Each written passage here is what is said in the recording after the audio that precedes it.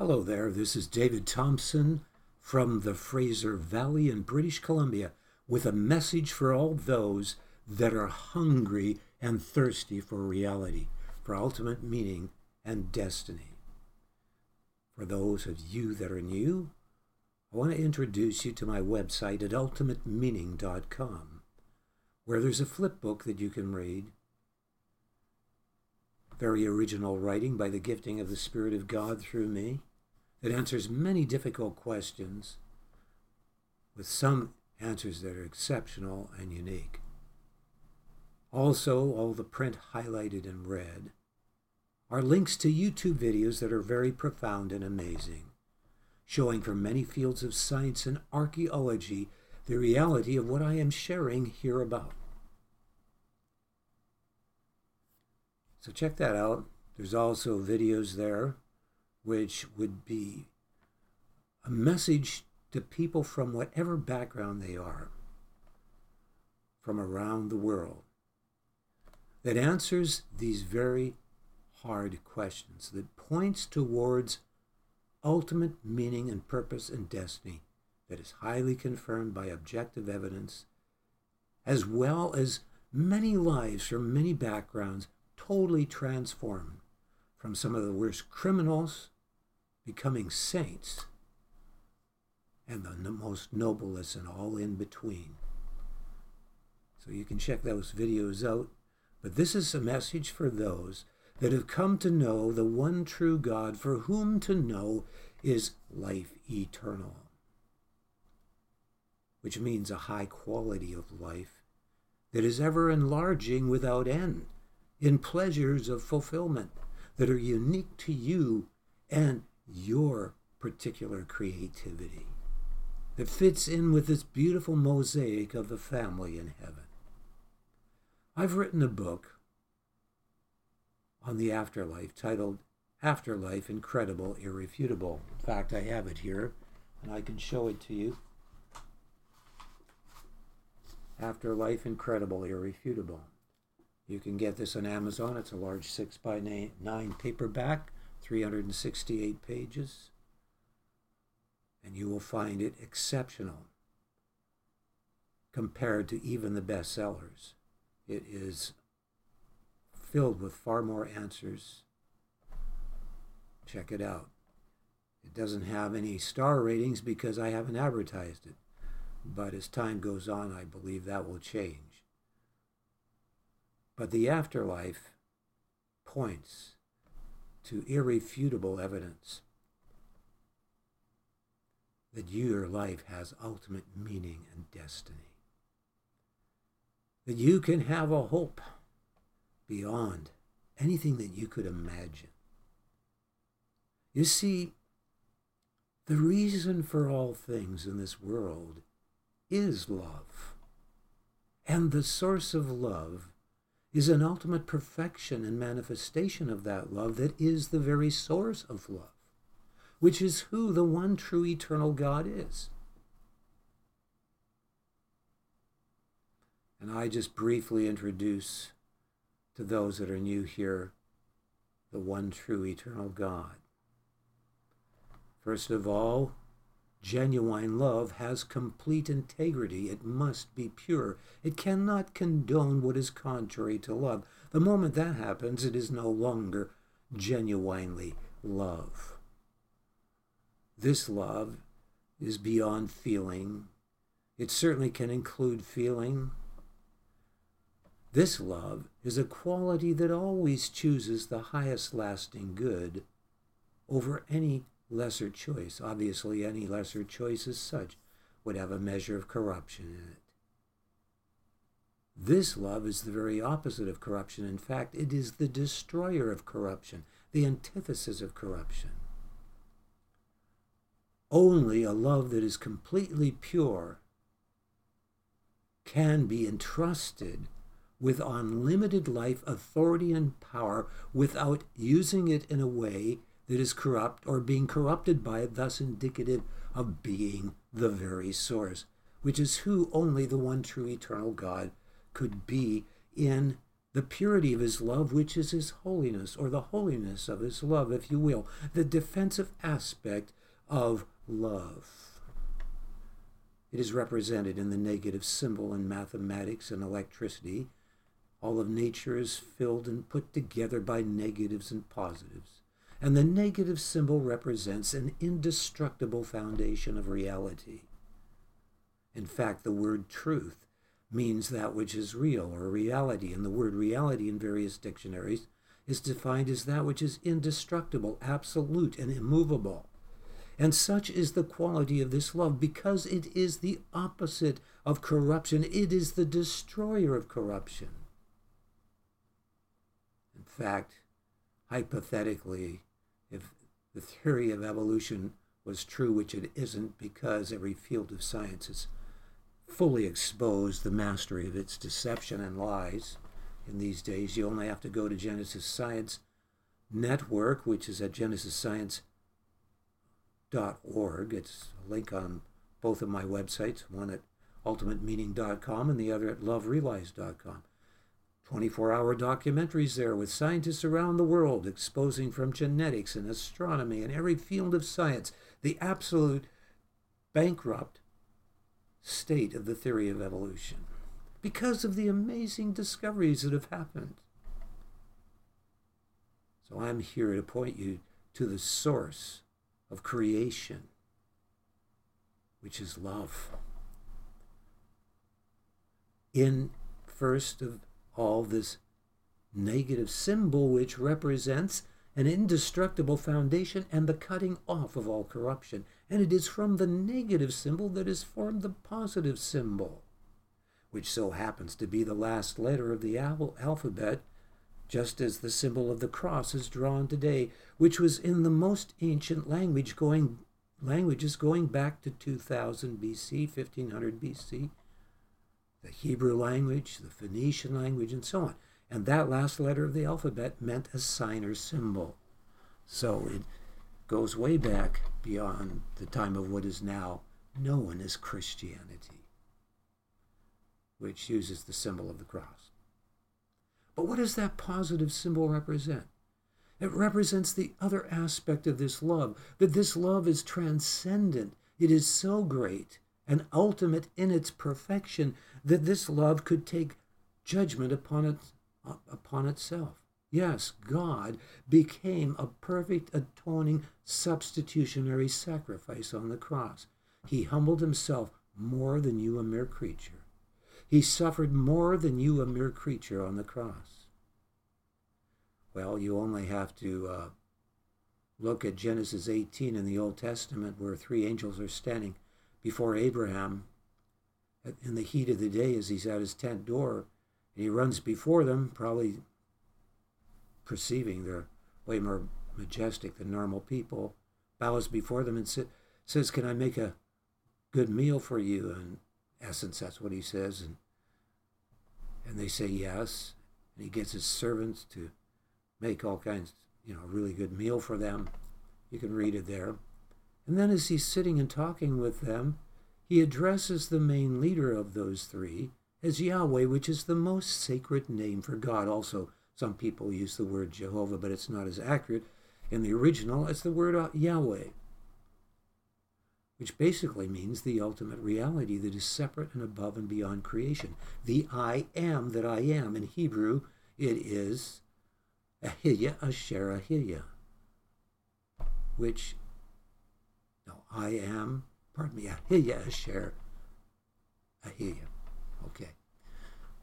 So, this is the I am that I am, the source of reality, communicating with the creation right there in Genesis 18 and in many other places before Christ came. And I could talk for a long time about many other aspects of that. You ask God that created this vast universe, and it is really vast considering how vast it is now with the new space telescope, the James Webb Space Telescope, 1 million miles away from the Earth, 100 times more powerful than the Hubble, has totally defeated the Big Bang Theory, so the top proponents of it no longer believe in it. many of them. Yes, the discoveries are amazing.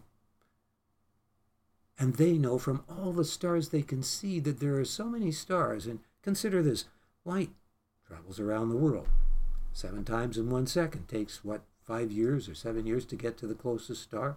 Some stars are 1,000 times bigger than our sun. And there is in our galaxy alone between 200 billion and 400 billion stars. And I forget how many galaxies there are. It's in the billions. Sure of that, because they know that there are so many stars from the ones they can only see, that for every grain of sand, there's 1,000 of the stars. Every grain of sand on the earth. And for every 8 billion people on the earth, they would have, is it 18 trillion or is it 80 trillion stars? I forgot what they said on that. And yet the Creator could come down to this little speck of a planet and communicate with his creation, because he created all things for his pleasure. And our pleasure is only ultimately found in being restored in union with God. And his love is so great that in Jesus Christ, he humbled himself more than you, a mere creature, and suffered more than you, a mere creature. So there is no love that can be imagined that is greater than this love, or that could exist that it is greater. Only this love could be entrusted with unlimited power and authority and life that is ever enlarging without end in creativity. And there is a destiny, and many people have died and have entered heaven that have been highly verified, have been dead on the operating table, some for almost 2 hours. There are some that are verified that have been dead for up to 3 days. I won't go on to share get sidetracked on that topic. Only this love can be who the one true eternal God is. And the other aspect of this love, or of one true eternal God, I should say, is that he must be in 3 personages and yet one God, because he must rule in the 3 ultimate aspects of existence. And if you are not in conscious intelligence in those 3 aspects of existence, in other words, in personage, you could never rule in it. And that is what?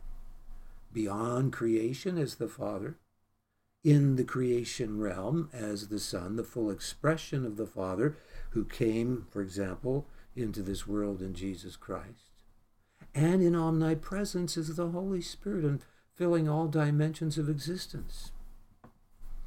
It's an amazing fact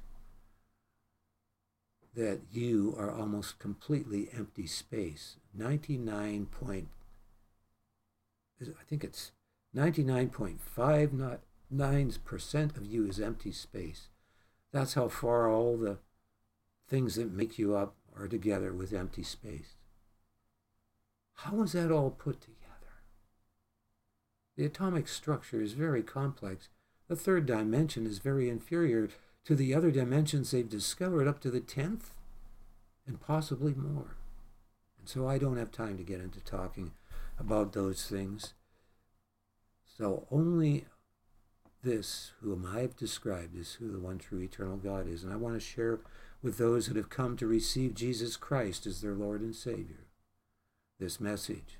But before I do, I want to mention that you can go to my website at Ultimate Meaning under the contact link, where there's some prayers you can pray with music, or you can just pray on your own and call from the depths of your being and in your heart to receive Jesus Christ as your Lord and Savior.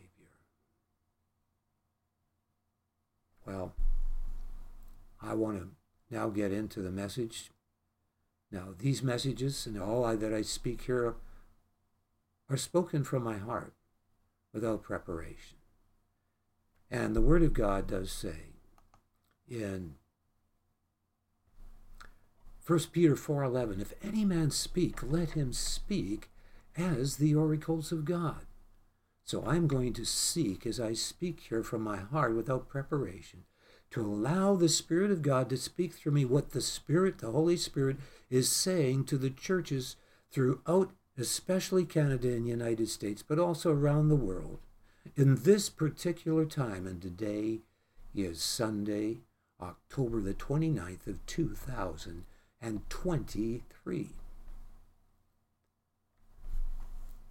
Now, what I do is to facilitate speaking as the oracles of God, as I seek to be in a heart set and a mindset of worship, because it says in Revelations 19:10, worship God, for the testimony of Jesus is the spirit of prophecy.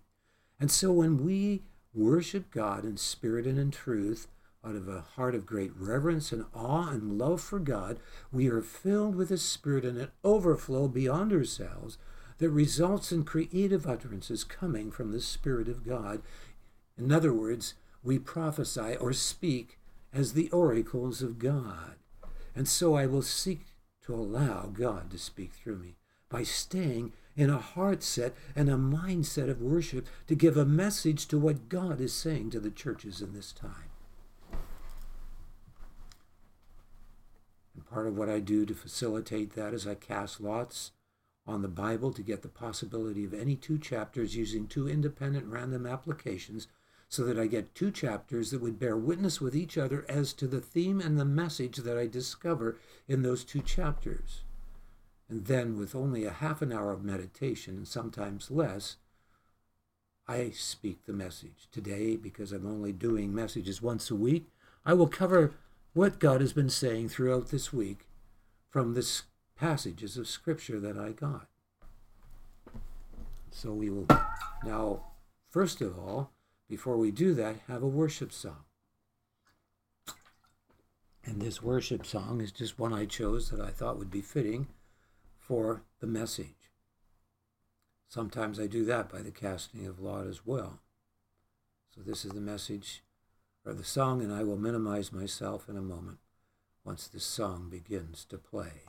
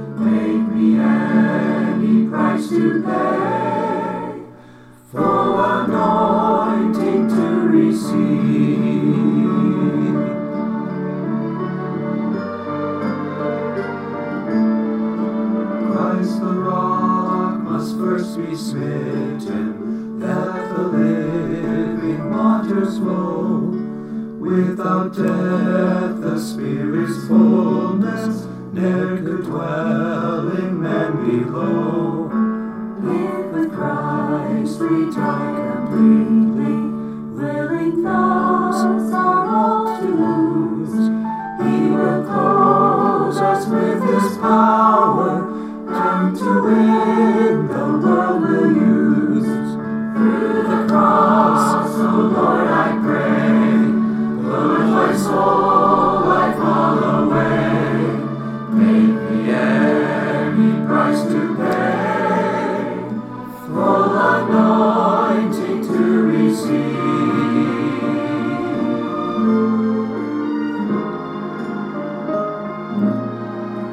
First the altar, then the fire. If no loss, there'll be no gain. If our all has not been offered, to the throne we'll ne'er attain. If to sacrifice we're willing, all forsaking God to obey, He to us will be committed, and through us His His power to sway. Through the cross, O Lord, I pray. Lord, my soul I fall away. Make me any price to pay. All anointing to receive. First we must prepare the vessels that the oil they may contain. Dig the valley full of ditches that they may be filled with rain. First we must go through the Jordan, ere anointed from above. First in death we must be baptized, then experience the dove. Through the cross, O Lord, I pray. Lord, my soul I fall away. Make me any price to pay. Full anointing to receive.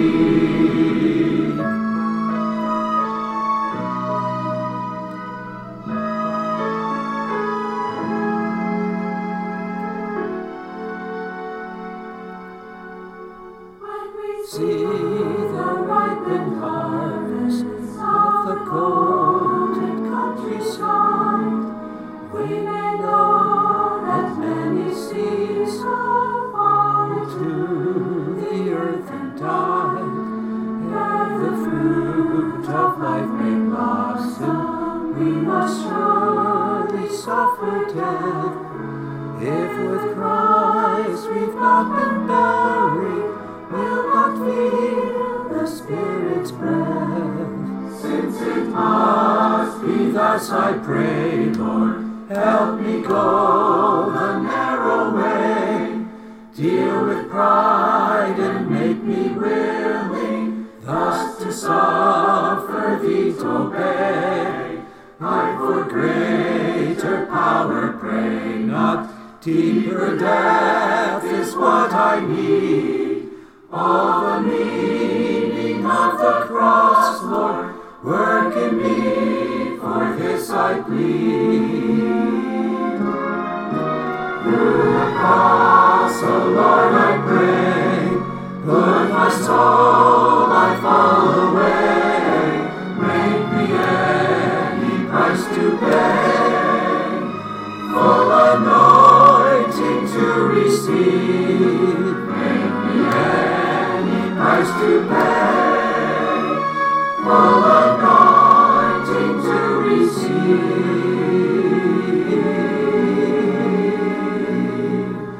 Make me any price to pay. Full anointing to receive. Yes, Lord.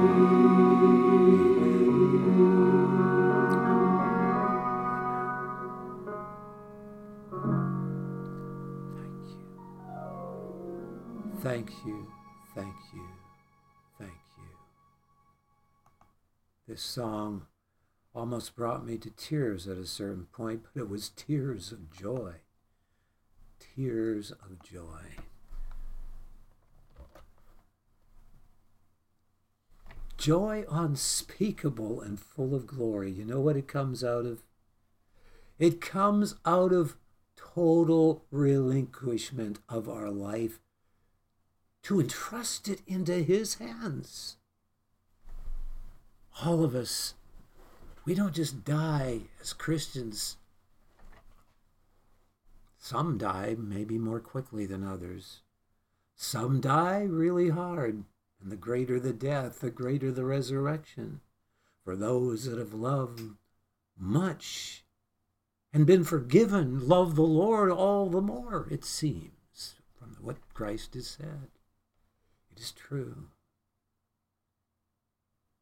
And so, the first shall be last, and the last shall be first, Christ said. The one that was willing to go right away and say, Lord, I'll follow you, was the one that ended up not following Him.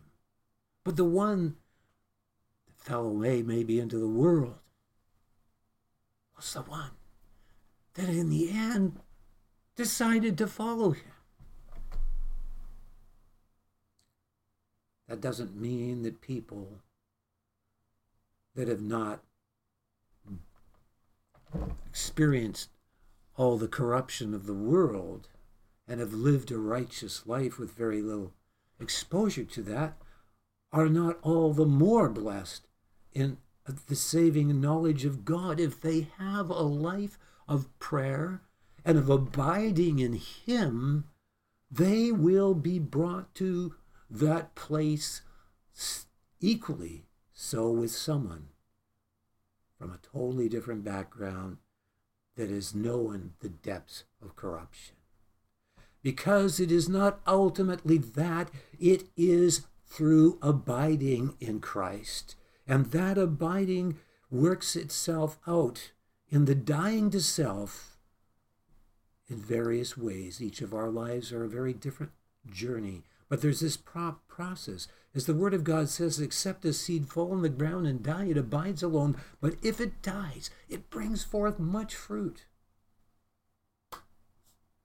What I'm sharing with you is life abundant. Now, there are people that have been put through great trials. As believers, God has allowed them to be put through a great dying.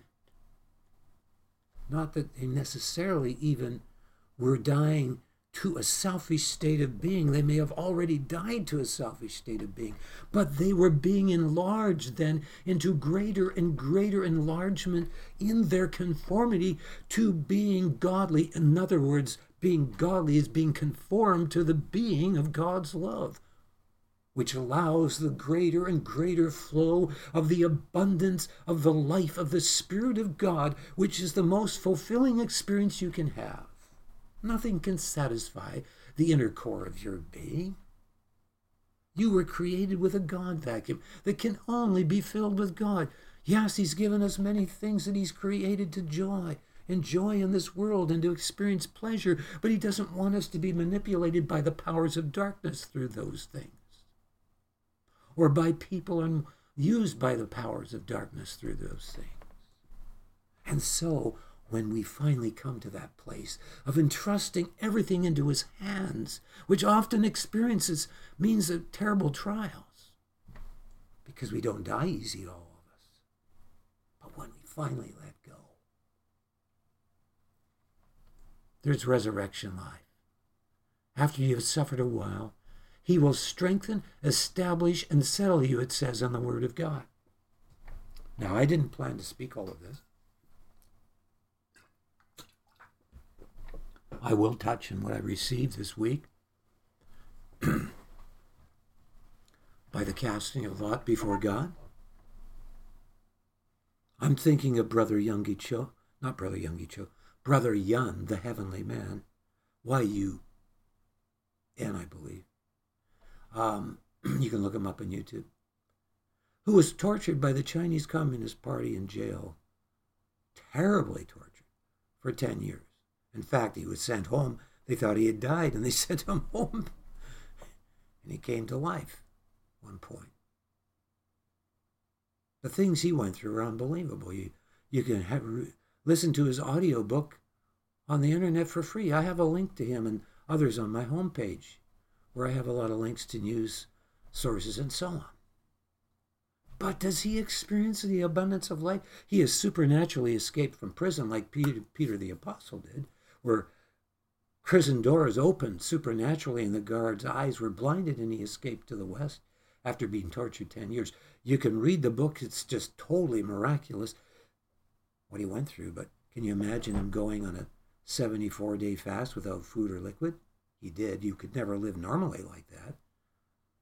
He was such a mess, and they tortured him so terribly when he wasn't eating food during that whole time, that the prisoners were gambling because they said, well, he's going to die by the morning.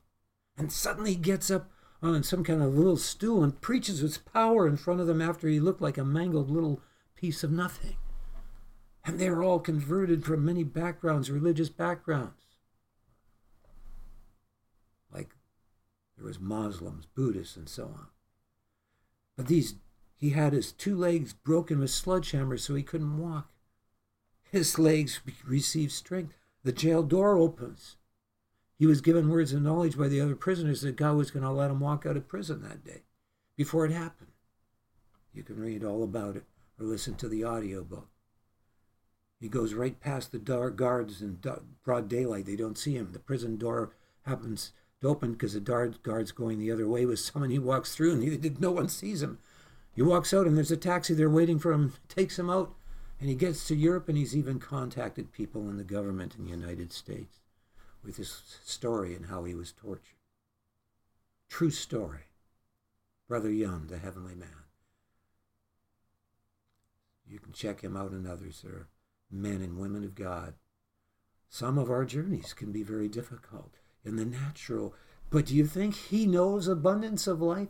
He knows a joy unspeakable and full of glory, because he knows a deep, abiding love relationship with the very source of love from which emanates beauty. It says, worship God in the beauty that comes out of holiness, which is the integrity of God's love.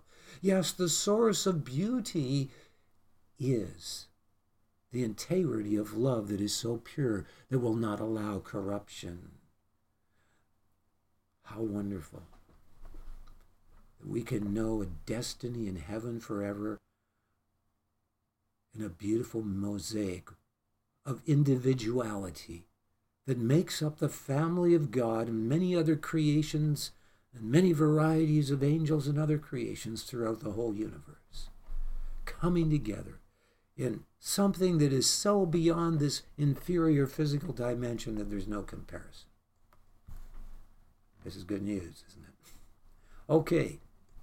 Well, I guess we're going to have to go and do what I received this week. I want to do at least a message on what God is saying by His Spirit to the churches.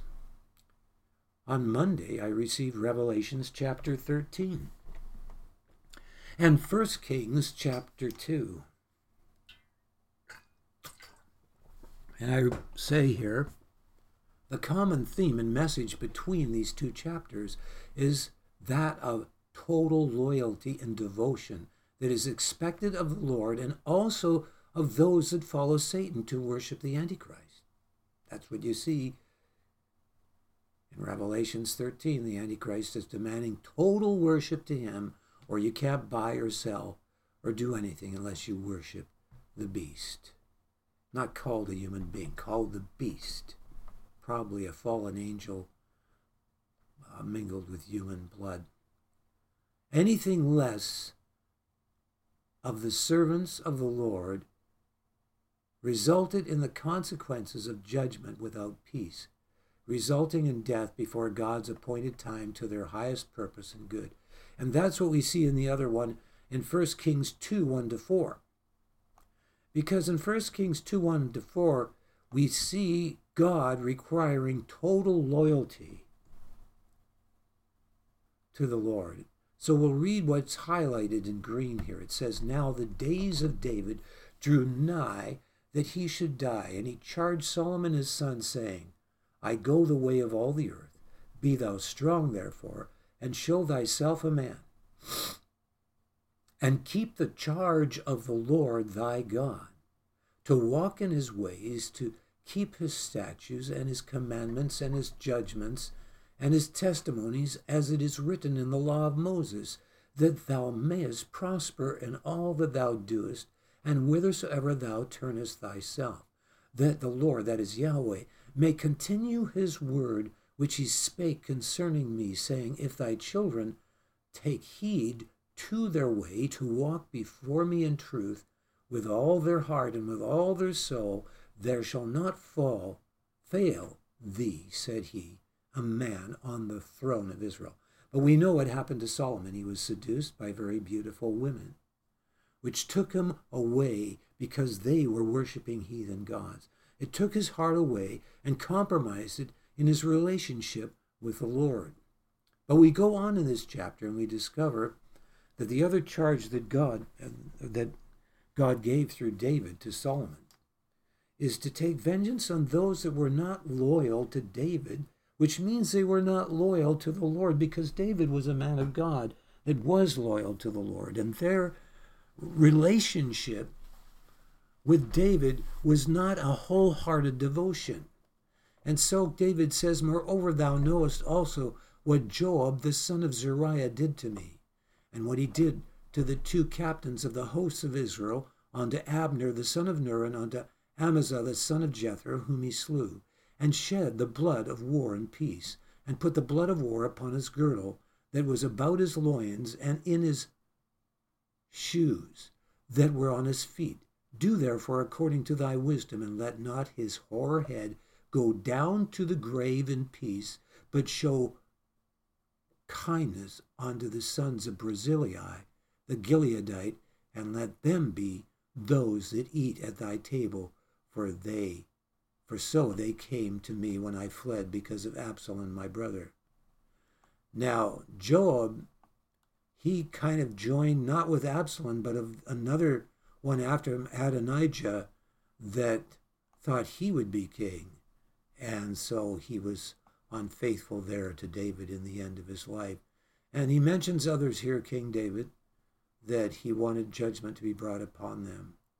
And so again, we see that people die before their time as believers because their heart is not totally in love with God, and they are compromised, and that can reduce one into a place where their time is cut short in this world.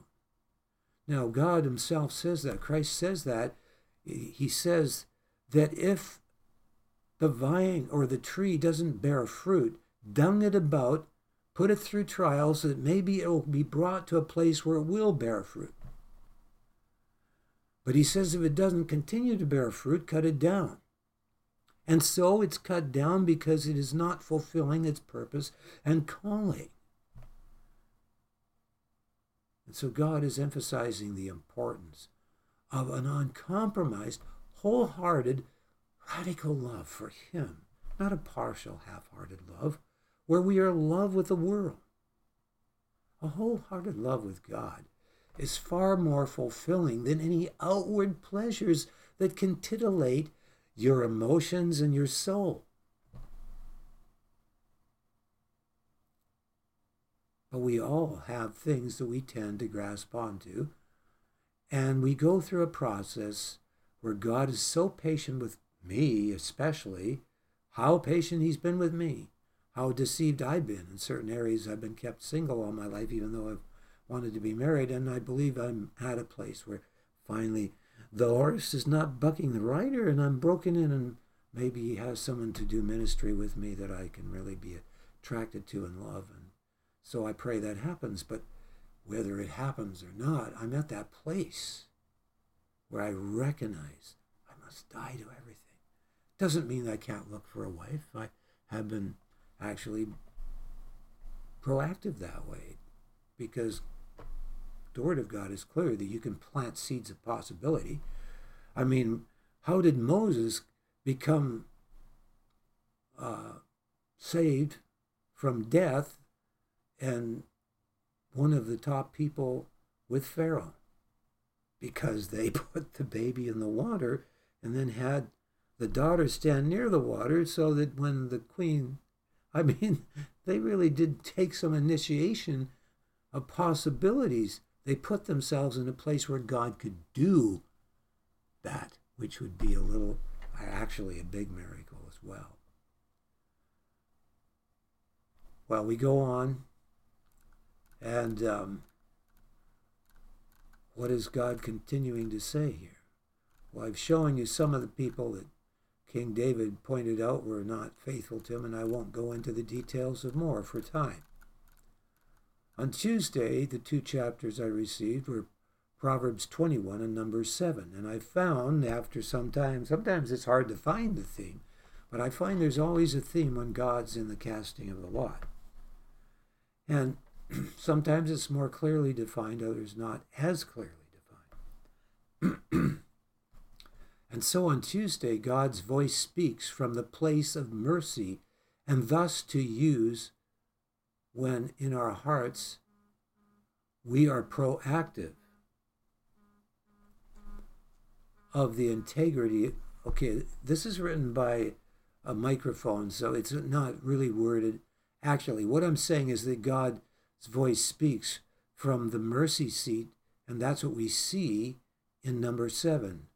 It says in verse 89, "And when Moses was gone into the tabernacle of the congregation to speak with him," that is with God, "then he heard the voice of one speaking unto him from off the mercy seat that was upon the ark of the testimony, from between the 2 cherubims, and God spake unto Moses."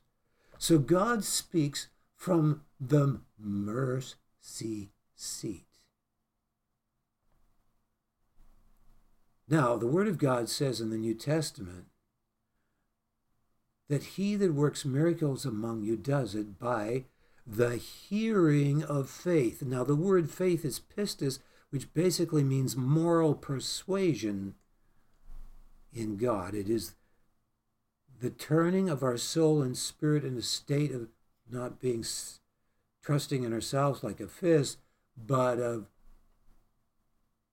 reciprocation of who God is in his being, of holiness first, out of which then only can we experience the mercy of God, which obviously is the love of God as well.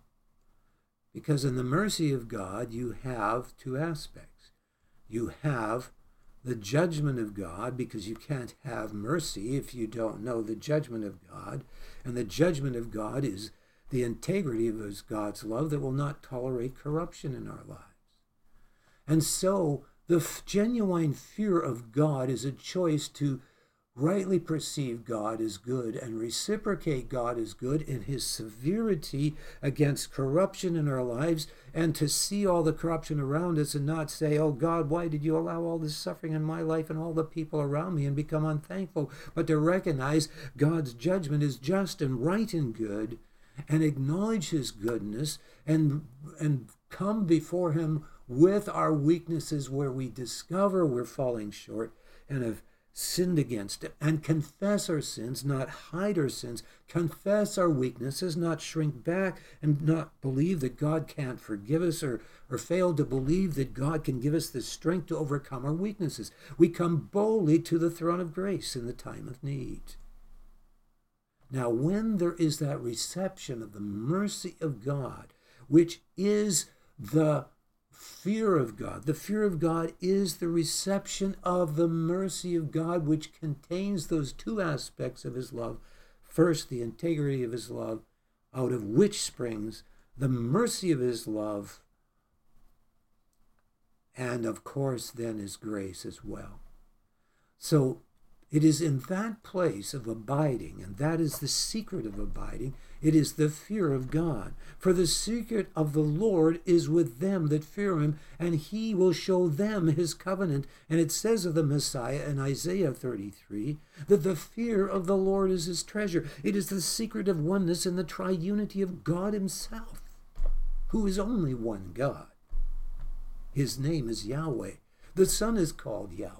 The Father is called Yahweh. The Holy Spirit is Yahweh, because Yahweh is the very being of the perfection of the love of God that is in all 3 aspects of him ruling in the 3 ultimate aspects of existence as I described. Beyond creation, in creation, and filling all creation, and omnipresence is the Holy Spirit. So God is saying that he wants us to know a relationship with him. As it says in Proverbs 21:21, he that followeth after righteousness and mercy findeth life, righteousness, and honor. And then in 30-31, there is no wisdom, nor understanding, nor counsel against the Lord. The horse is prepared against the day of battle, but safety is of the Lord. And it goes on.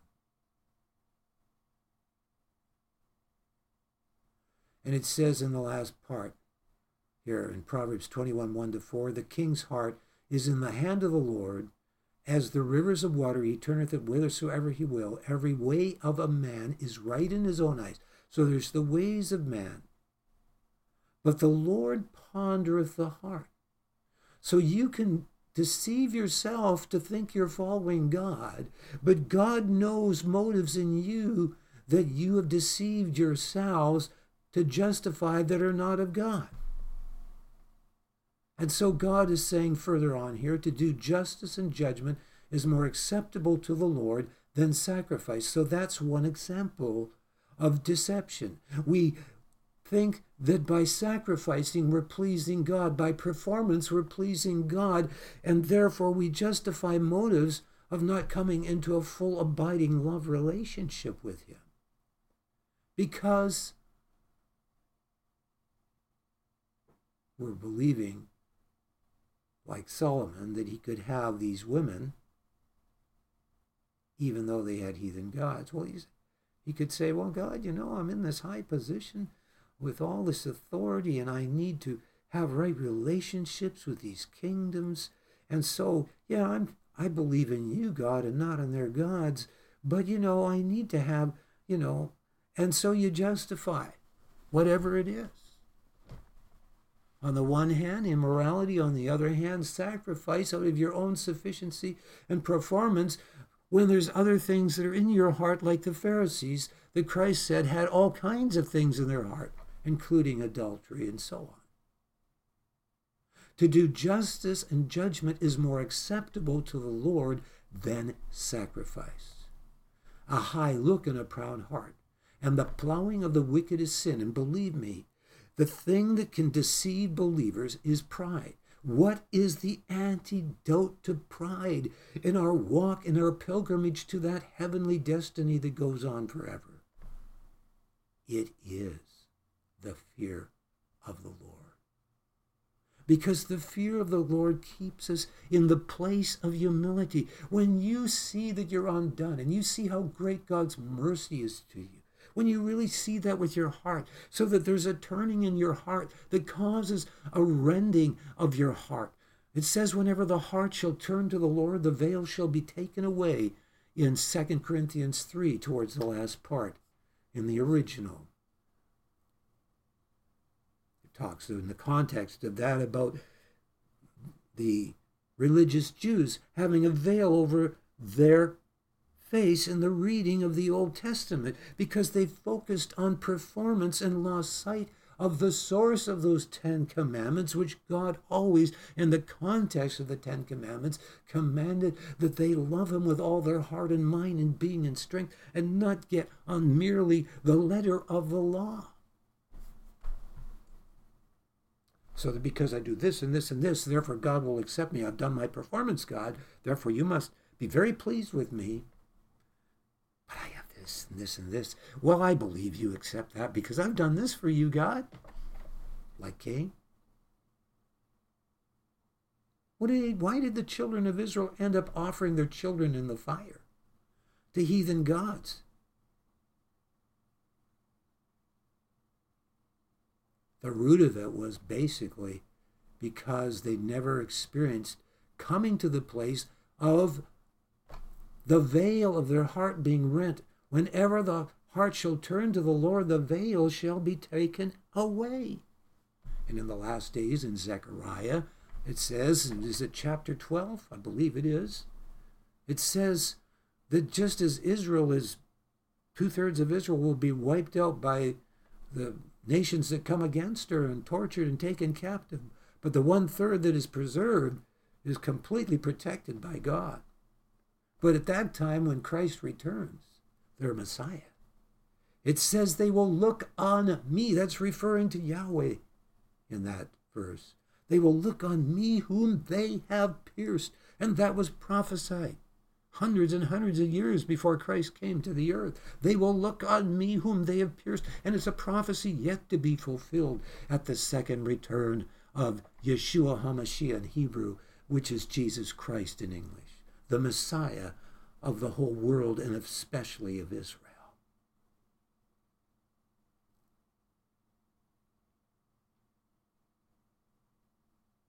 And when Moses was gone into the tabernacle, so God is wanting, He's saying to us that if we have this deep, abiding relationship and recognize the greatness of His mercy and reciprocate it, we are in that place of moral persuasion, because we are persuaded in his love, and faith works by love. So moral persuasion works by the right reception of the love of God, which is in those two aspects that are in the mercy of God.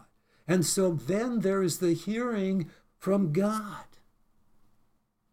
Doesn't mean everyone has the same gift of hearing God, like Samuel, who could hear him literally talking in his ears, or like Moses that heard him audibly at the mercy seat. But there is many aspects to the hearing of God in our lives, and truly we can hear him. It doesn't mean he's going to speak in every detail, but as we learn more and more to abide in him, we will find more and more we're not walking in presumption, that even in the little details of our lives we're saying, oh God, what should I do next? How many times I just go ahead and do things and don't think about it, and then after wonder why I got all this time wasted. I still haven't learned to be that perfect. We're all learning. We're all on a journey, coming into a greater and greater love relationship with Christ. Well, I didn't even get a chance to write down here what Acts 18 and Haggai 1 is about. But Acts 18 is about, it says here, be not afraid, but speak and hold not thy peace. This is Paul. He's, in places where they're going to bring him before crowds of people and possibly try to stone him, I guess. For I am with thee, and no man shall set on thee to hurt thee, for I have much people in the city. So that's Acts there. And what is it in Haggai? What is it saying there? This is about the restoration of the temple. And this is what God is saying to his people right now. If you look at Haggai 1, 3-5, it says, Then came the word of the Yahweh by Haggai the prophet, saying, Is it time for you, O ye, to dwell in your sealed houses? And this house lie waste? Now, therefore, thus saith Yahweh of hosts, consider your ways. Well, what happened? They did. They took heed and recognized they were more interested in their own houses, in their own making of money and wealth, that they were not willing to sacrifice that for putting the kingdom of God first, in this case, the building of the temple. And God, in this hour, is saying by his Spirit, church, you are not my temple yet. You are still occupied very much with your own ways and your own little niches of denominative security in your own little denominations. And also in your lives it's that way. And he's saying by his Spirit, throw off the shell of denominative mindset and heart set and repent of being denominational and divisive. For God is saying, I want you to receive one another as I received you. Then Zerubbabel the son of Shealtiel and Joshua the son of Jozadak the high priest, with all the remnant of the people, obeyed the voice of the Lord their God, and the words of Haggai the prophet, as the Lord their God had sent him. And the people did fear before Yahweh.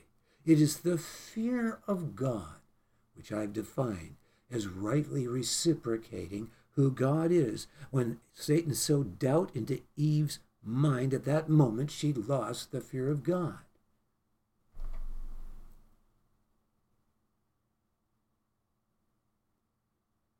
May we be those that have unconditional love and faith in Yahweh, and rise up at this hour to let go of all of our entanglements and have a vision for a new order to come into the body of Christ that will not limit the fullness of the headship of Christ from inhabiting local assemblies across the United States and across Canada and throughout the world, because the Lord's zeal is to bring forth his conquering bride church in these last days and fulfill John 17 And Ephesians 4, that we come into the unity of the faith of the knowledge of the Son of God. When the Son of Man cometh, will he find this faith upon the earth? Yes, he will, as truly as I live, says the Lord. All the earth shall be filled with the glory of the Lord, as the waters cover the sea. For the word of God says in Isaiah that he will cause the whole earth to be filled with praise, as the springing forth of buds in a garden. His zeal will perform it. The question is he going to go right past the so-called churches and start churches that are totally new and pure because the typical church is so denominative and in love with the world? Or are they going to wake up and throw off the shackles of their sleep and awake from their sleep and rise and shine in this hour of gross darkness? And it is very dark. And right now, God is cornering Israel so that their very lives are in jeopardy. Their very existence is in jeopardy, so that they are waking out of all the priorities that are being shaken through this trial to know a union with God that will cause the living stones that have now received the flesh and the sinews to rise up and come to that place where the Spirit of God will fill them. And the same is true around the world in local assemblies. He is calling forth his army to come into the unity of this faith. I've written a book called God, Headship, and Body Invasion, which you can get on Amazon, which suggests things you can do in your assembly. It's a little different looking now on Amazon. 250 some odd pages of outline. It suggests everything you can do in your assembly to not limit the fullness of the headship of Christ from abiding in your local assemblies. No longer do we start church services and have by pre-service prayer meetings. No, the church service is the prayer meeting itself. It starts with us on our knees. His house must become a house of prayer again. And the church must repent of loving the world and become his house of holiness. Your pleasure and your fulfillment isn't going to be found in the temporal loves of this world, of idleness, of the pleasures of material things. It's only found in him. So why are you wasting your time and not becoming the virgins with the extra oil, ready for his coming? Repent of the gods of amusement and sports that you waste so much time on, that stumble many into a prayerless life. Repent of the gods of materialism and idleness, of pleasures, and find your pleasure, which is far greater, in a relationship with God. It's like anything in life. You got to be willing to lose your life to find it. If you want to feel good physically, you got to put yourself through the painful dying of self-mortification of your body and weightlifting and doing aerobics, or you're going to be a blob and you're going to experience a very shallow life physically. The same is parallel in the spiritual realm. And so it should be a common message in the body of Christ that we learn to circumcise our hearts. You talk about a love relationship with God going stale. The reason it goes stale is because of not knowing the secret of the turning of the heart out of reciprocating who God is in a place that facilitates it in assembly. Because the other aspect of assembly is that there should be total liberty and freedom and facilitation and encouragement by the leadership to cause each member of the body to function in their gifts and to give them the opportunity. They don't need to ask permission to use the mic. Just let them function in the gifts of the Spirit. So there's a bit of a mess. God in these last days wants his people to come together, and church isn't boring when you allow creativity to flow through each member of the body. But if they never do that, they lose their creativity in whatever gifts that comes forth as. You wonder why so many of the modern songs are so shallow and boring with shallow tunes? That's because everything's done at the front. The members of the body are not functioning. Sometimes it's just entertainment. There's a tendency of it to be entertaining and people not to be engaged. We're to stir up the gifts of God. Well, I could go on talking, couldn't I, for a long time here. I must touch on a few more. Oh boy. October. On Thursday I received October 26, 1 Samuel 30 and Zephaniah 3. Both of these chapters describe a great distress that the people of God found themselves in, and the enemy that they clearly needed to destroy, who had robbed them of what was most precious to them, such as their wives, sons, and daughters. That's exactly what's happened in Israel right now. And they are in great distress. Do you think what's happening in Israel is not going to happen in the whole world and to you, in your country, and your little comfortable niche? God's going to shake all things that are shakeable, that what's unshakable might remain. So don't justify being a lukewarm church. In both chapters, there is great deliverance and full restoration of what was robbed from them, plus far more. Both chapters reveal that it was not just the strong and healthy that received reward, but also those that were weaker and could not fight.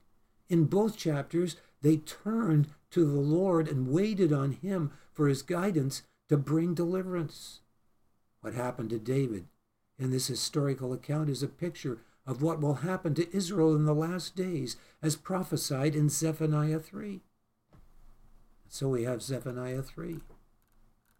And we have 1 Samuel 30, where David comes back. They come back and all their wives and children are taken and the town is burned. And they're going to stone David, and he encourages himself in the Lord.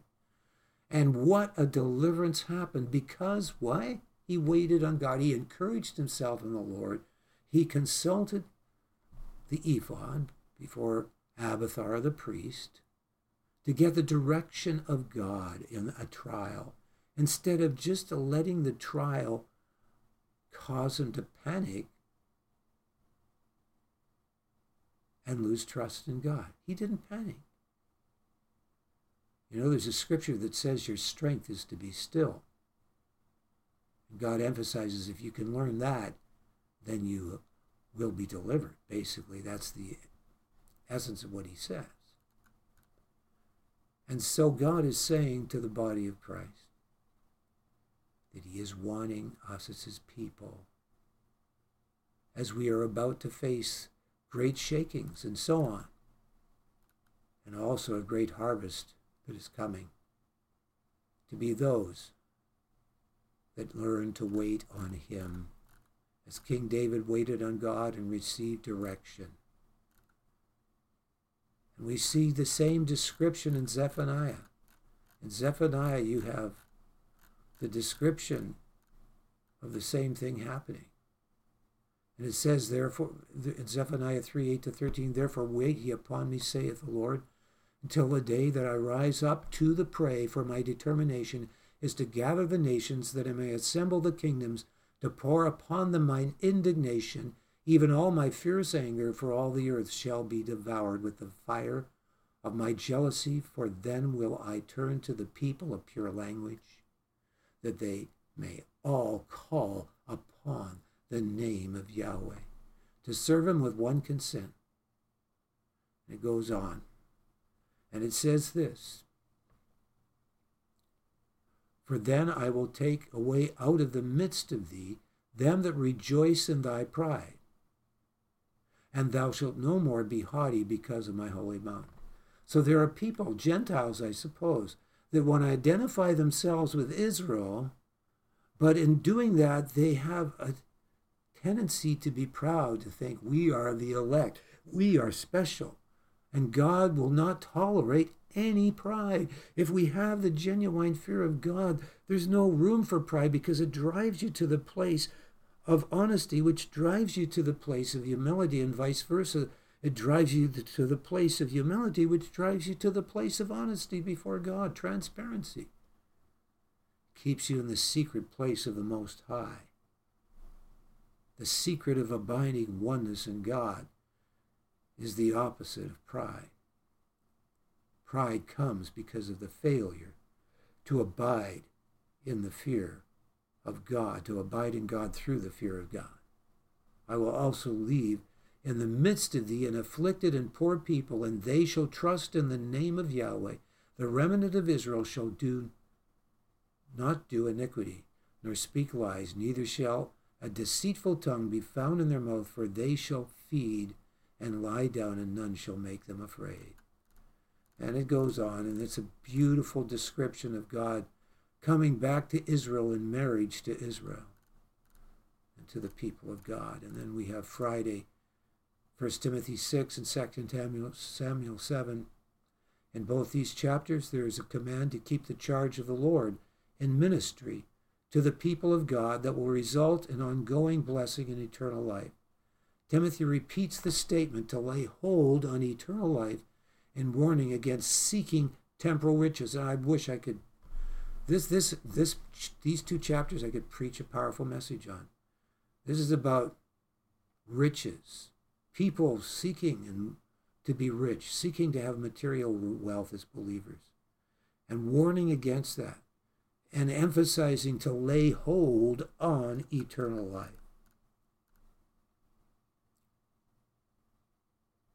And so he's given a charge. And in 2 Samuel, it's King David basically being told what will happen. He's older, and he's being prepared to go into heaven soon, to transition from this dimension into that far superior dimension in heaven. And